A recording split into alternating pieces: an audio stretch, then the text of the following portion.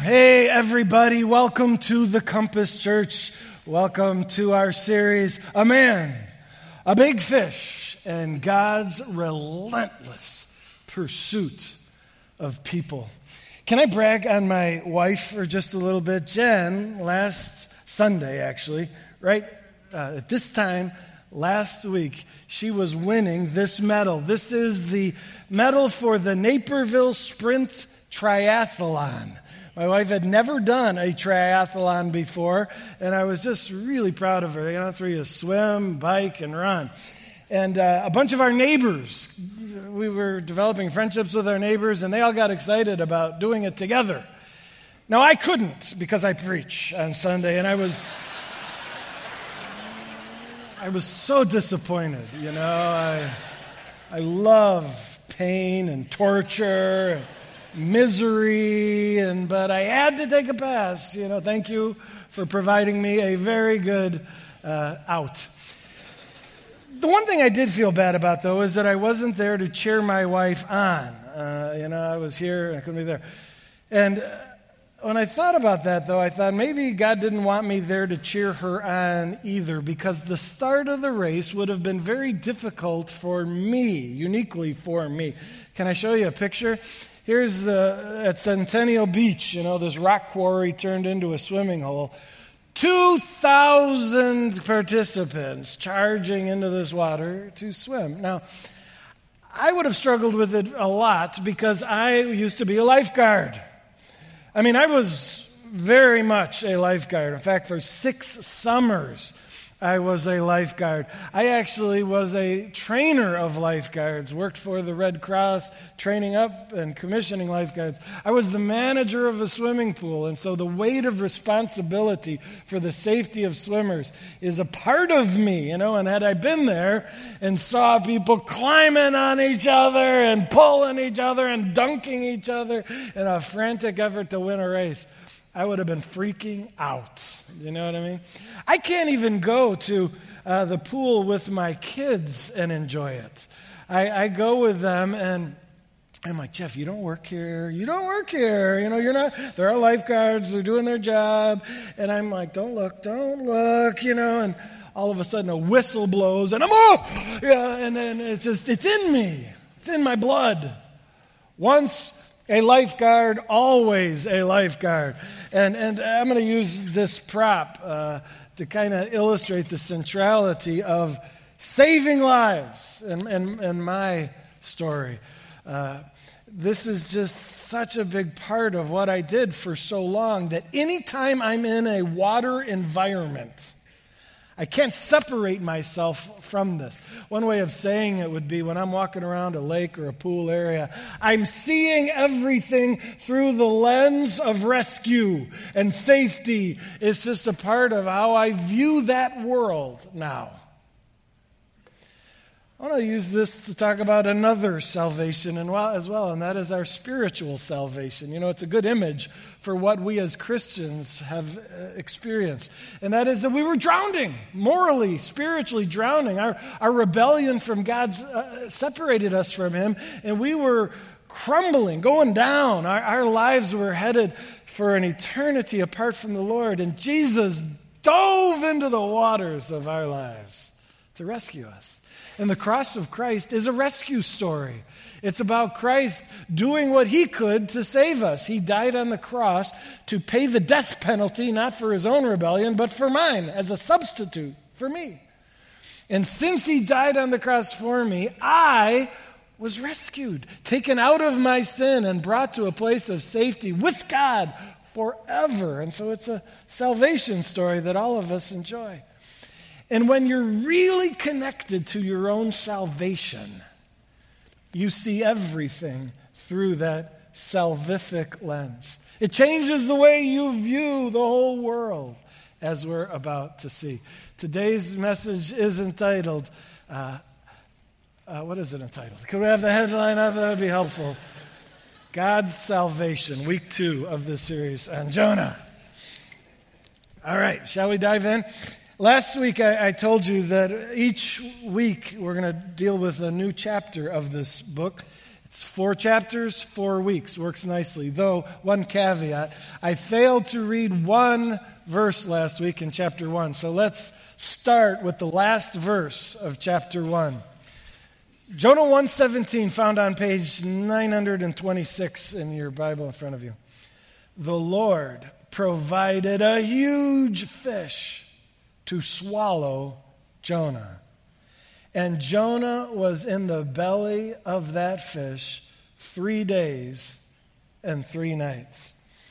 This is the part of the story we remember so well. And let me just jump into this miraculous. There are skeptics among us who say, please tell me you don't believe that really happened. You know, people don't live in the belly of a fish for 3 days or 3 nights. I just want to acknowledge that this is a miracle. The Bible records many miracles, events that are contrary or supersede the laws of nature by the power of God. And this is clearly one of the great miracles of Scripture. And I want to point out one thing. It says, the Lord provided a huge fish. It's a weird word. You know, if you were gobbled up by a fish, would you say, oh, the Lord provided a fish? Yeah. But this is the provision of God. This is the grace of God. God's doing a work, a blessing, a transformational process in the life of Jonah. Jonah needs to be transformed. Do you remember why? Jonah's heart for people far from God is just not where it needs to be. He was a preacher, and God had given him an unexpected assignment and said, I have a new city I want you to move to. I want you to go to Nineveh. And Jonah was like, what? Nineveh's the worst of the worst. They're the most despicable, godless, pathetic, awful people on planet Earth. Let them rot. And God says, oh, no, I love them. And I'm going to send them one of my best. Jonah, you go. And we're talking about evangelism. Evangelism is simply the process of helping people find God. And that's what Jonah was assigned, and he wanted no part of it. Jonah had the audacity to look the Almighty God in the eyes and say, no, I won't do it.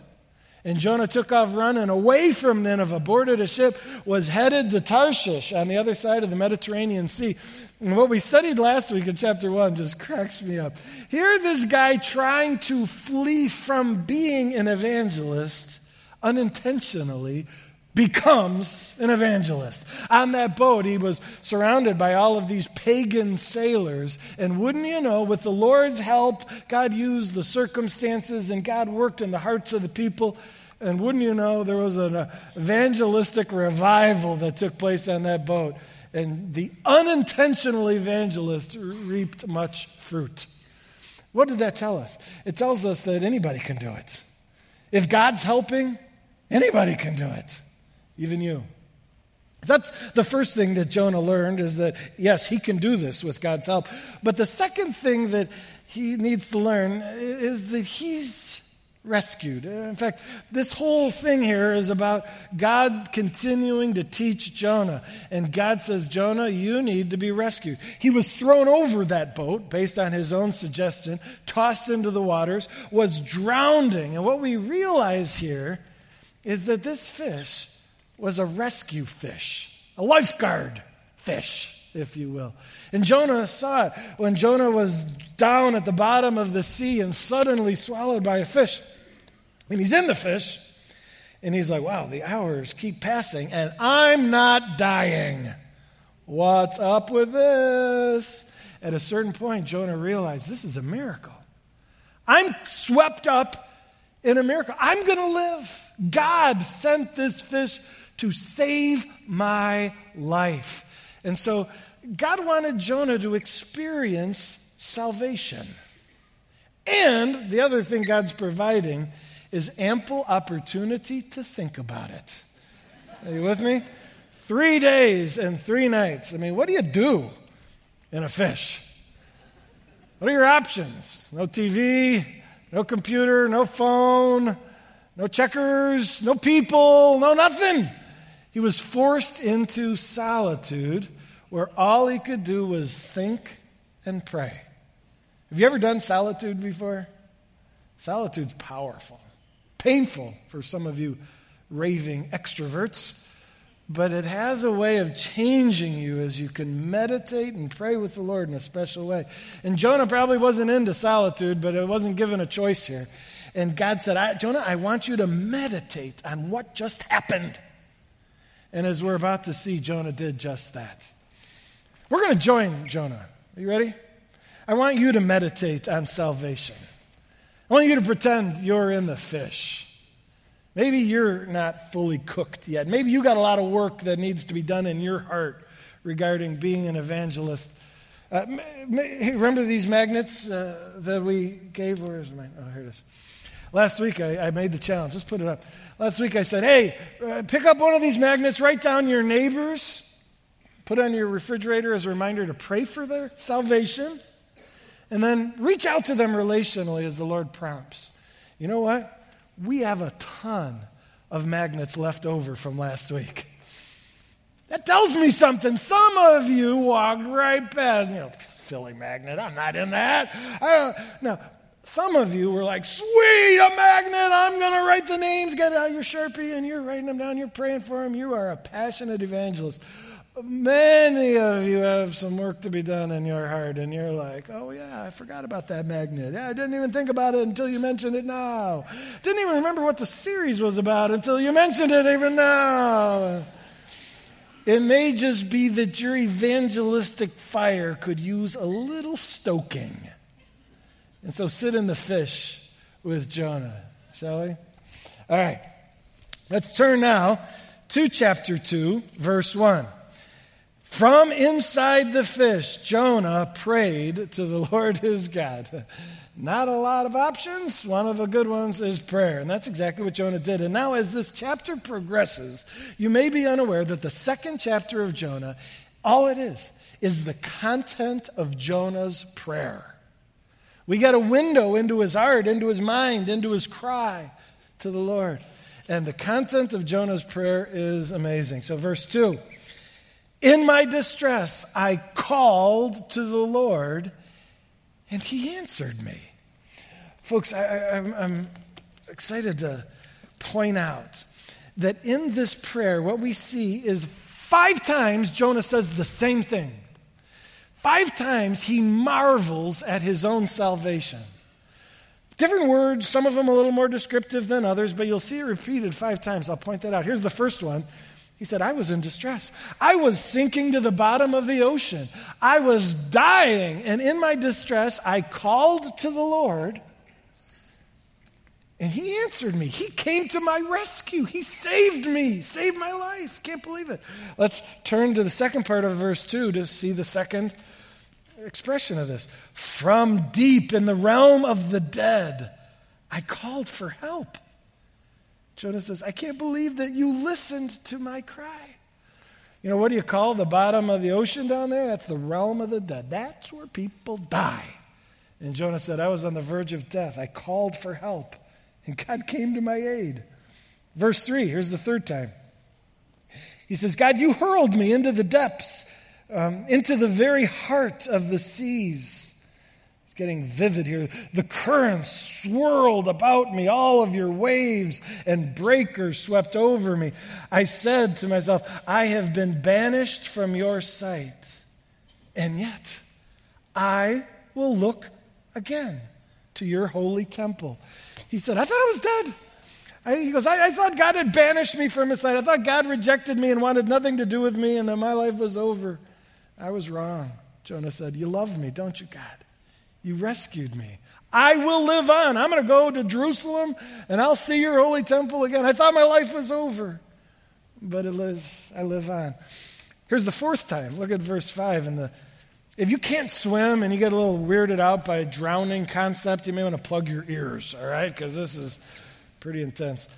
The engulfing waters threatened me. The deep surrounded me.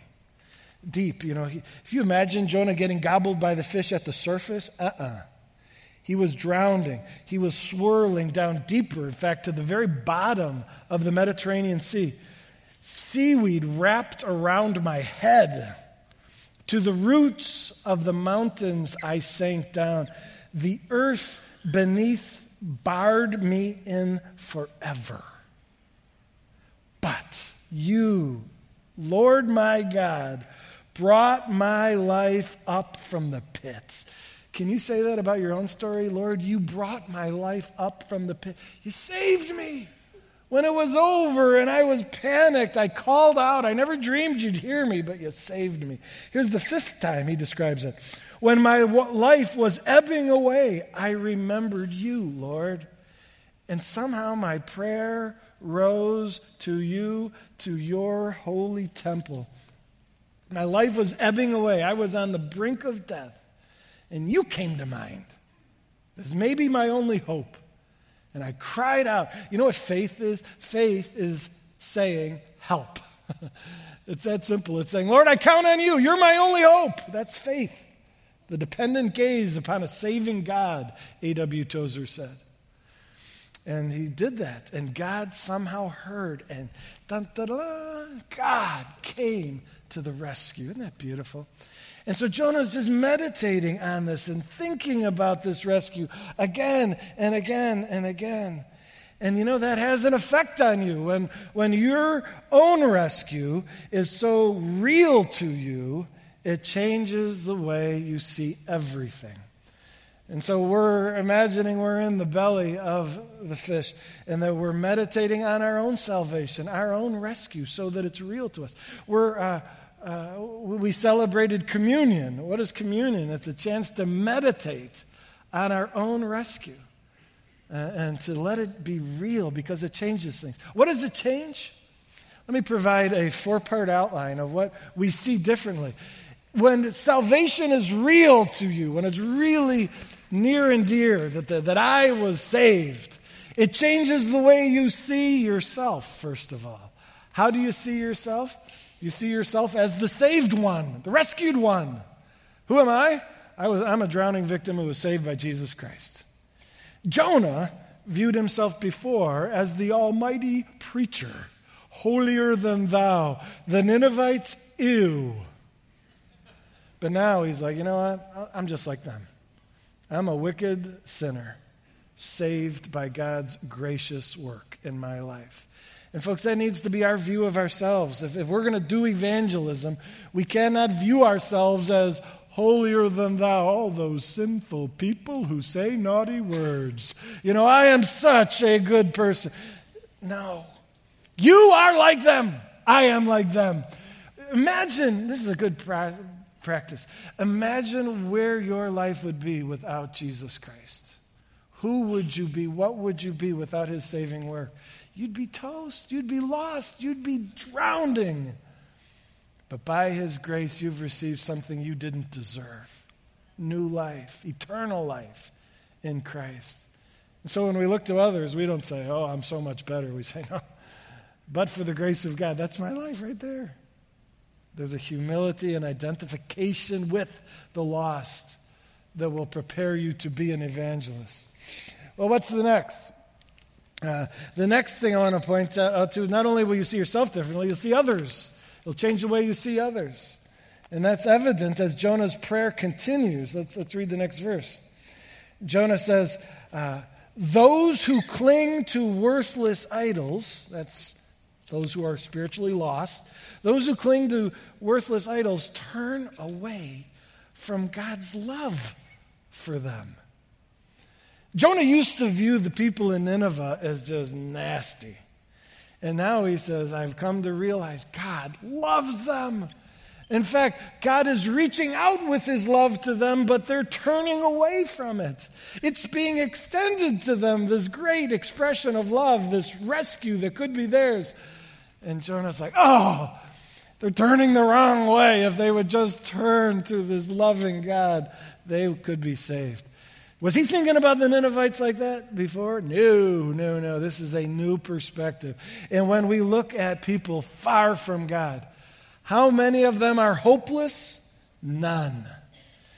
Christ died for the world, and salvation through him is extended to everybody. And so we don't see hopeless people. We see potentially saved people. Every single one of them, no matter how messed up they are, we're like, oh yeah, Jesus is a friend of sinners. He came for folks just like that person.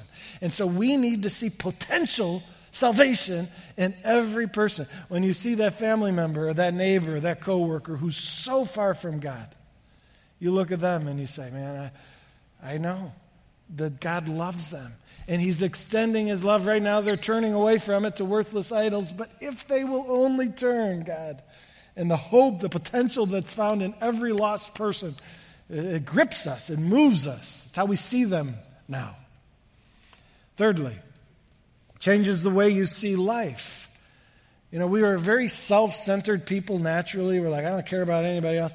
But when you've been rescued, when you've been saved by Jesus Christ, you see life different. Look at what Jonah says next. Verse 9. He says, but I with shouts of grateful praise. Boy, his gratitude for his salvation is exploding, shouting. I will sacrifice to you. God, I used to be so selfish. Now I say, take my life. It's a sacrifice to you. He says, what I have vowed, I will make good. Apparently, in the fish, Jonah changed his mind. And he said, God, I had told you I wouldn't go to Nineveh. Now I vow I will obey you. And I'm going to make good on that. Jonah's had a complete turnaround. He is now so grateful for his salvation that his gratitude is fueling obedience. Selfless, sacrificial obedience. I love this verse in 2 Corinthians 5:15. It says, and Christ died for all, that those who live should no longer live for themselves, but for him who died for them. Isn't that great? Our life is a response, a grateful response to what's been done for us. I used to view my life all about me. Now I say, Jesus, take my life. How can I live for you? And our evangelism is born out of gratitude, obedience. That's what you're about? Well, then I'm going to be about that too, because I owe you everything. You saved me. You see that? You see yourself different. You see others different. You see life different. You see God different. Look at how Jonah sees the Lord. Look at this is the end of his prayer. He says, I will say salvation comes from the Lord. What a simple statement, but yet so profound. Salvation, this rescue business, you know where the rescue business comes from? It comes from God. In other words, this is what God does. We have a rescuing God. He's a lifeguard God. Salvation is his specialty. And Jonah used to view God as uninterested in saving those far from God. The Ninevites, God doesn't care about them. Wrong. Now Jonah says, Lord, I understand you now that salvation is what you do. And so we view God. He's the saving God. You know, when I think of God, I think of him with the ring buoy. And you should too, saying, hey, I'm all about bringing salvation to those in need. And so what happens when you view yourself this way and you view others this way and you view life this way and you view God this way? What happens is that opportunity for evangelism, passion for evangelism, inclination for evangelism just occurs all over the place. And I'd like to share with you about just a little victory in my life. It's a small one, but it's a victory. You should be encouraged. You see the mess I am, but I'm heading in the right direction. I'm getting better, all right? And you should know that. I've been meditating on evangelism in the preparation of this series and the preaching of this series so far, and my preoccupation with salvation is shifting my perspective, evidenced by the fact that I went to the Cubs game Tuesday. And you said, I'm not seeing it. Let me explain. So somebody in this church, and I love you, can I just say it, gave me 2 tickets to the Cubs game on Tuesday. They won them. And either they don't love the Cubs that much or they just love me a lot. Either way, I'm good with it. And they passed them my way, which was such a blessing. And then I had to think about, all right, I'm going to the Cubs game Tuesday. Who am I going to invite? And I picked up my cell phone, and immediately Andy came to mind. Andy over here in the front row has been a dear friend of mine for decades, and he loves the Cubs, and he loves Jesus, and in that order. No, that's not true.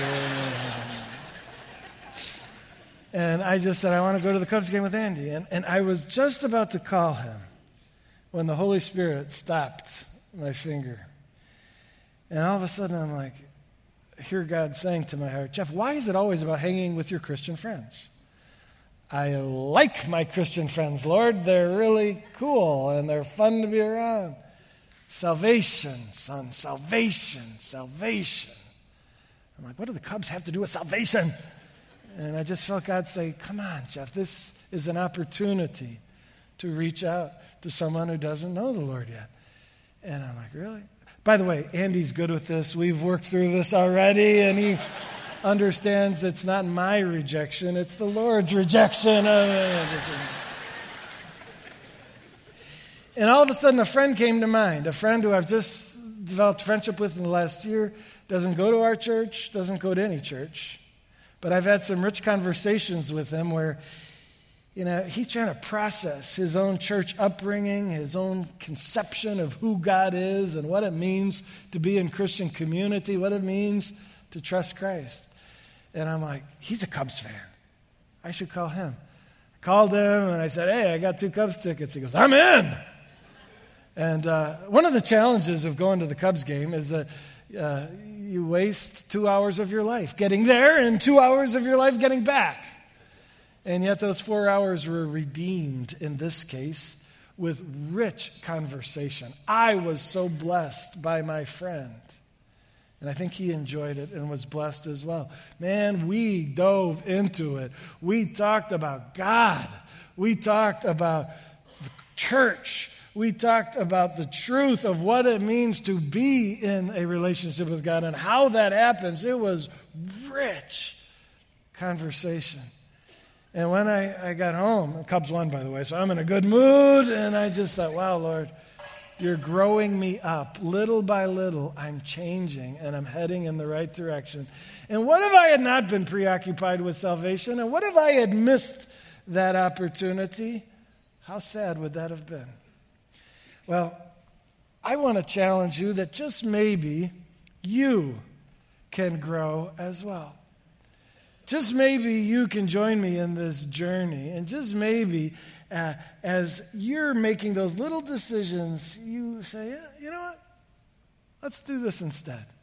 You say, but that's such a small decision. Yeah, a bunch of small decisions can have huge effects. Imagine with me we have thousands of people in our church, and what if the people of the Compass Church become more and more preoccupied with their own salvation, amazed at who they are in Christ, what they enjoy. They know this is God's business. It's His passion. It's what He does. They begin to see everybody around them as potential folks to be saved by God. And what if all of that change in perspective, that growth in perspective, leads to different decisions? And what if the cumulative effect of thousands of people making these little decisions differently yields an evangelistic awakening in our church? What if all of a sudden in this coming 6 months, more and more new people are invited by friends and come and learn and grow and seek and find? Oh, the potential of it makes my heart race. And you are a part of that win. Can I read the last verse? The last verse of this chapter says this. It's a little gross. You can handle it. Verse 10, and the Lord commanded the fish, and it vomited Jonah onto the dry land. Can you imagine Jonah sitting on the beach? Sit with him for a moment. Jonah realizes, oh my, I'm a different man. Being saved, meditating for 3 days on salvation, I'm not seeing things the same way. As you sit on the beach with Jonah, can you say the same?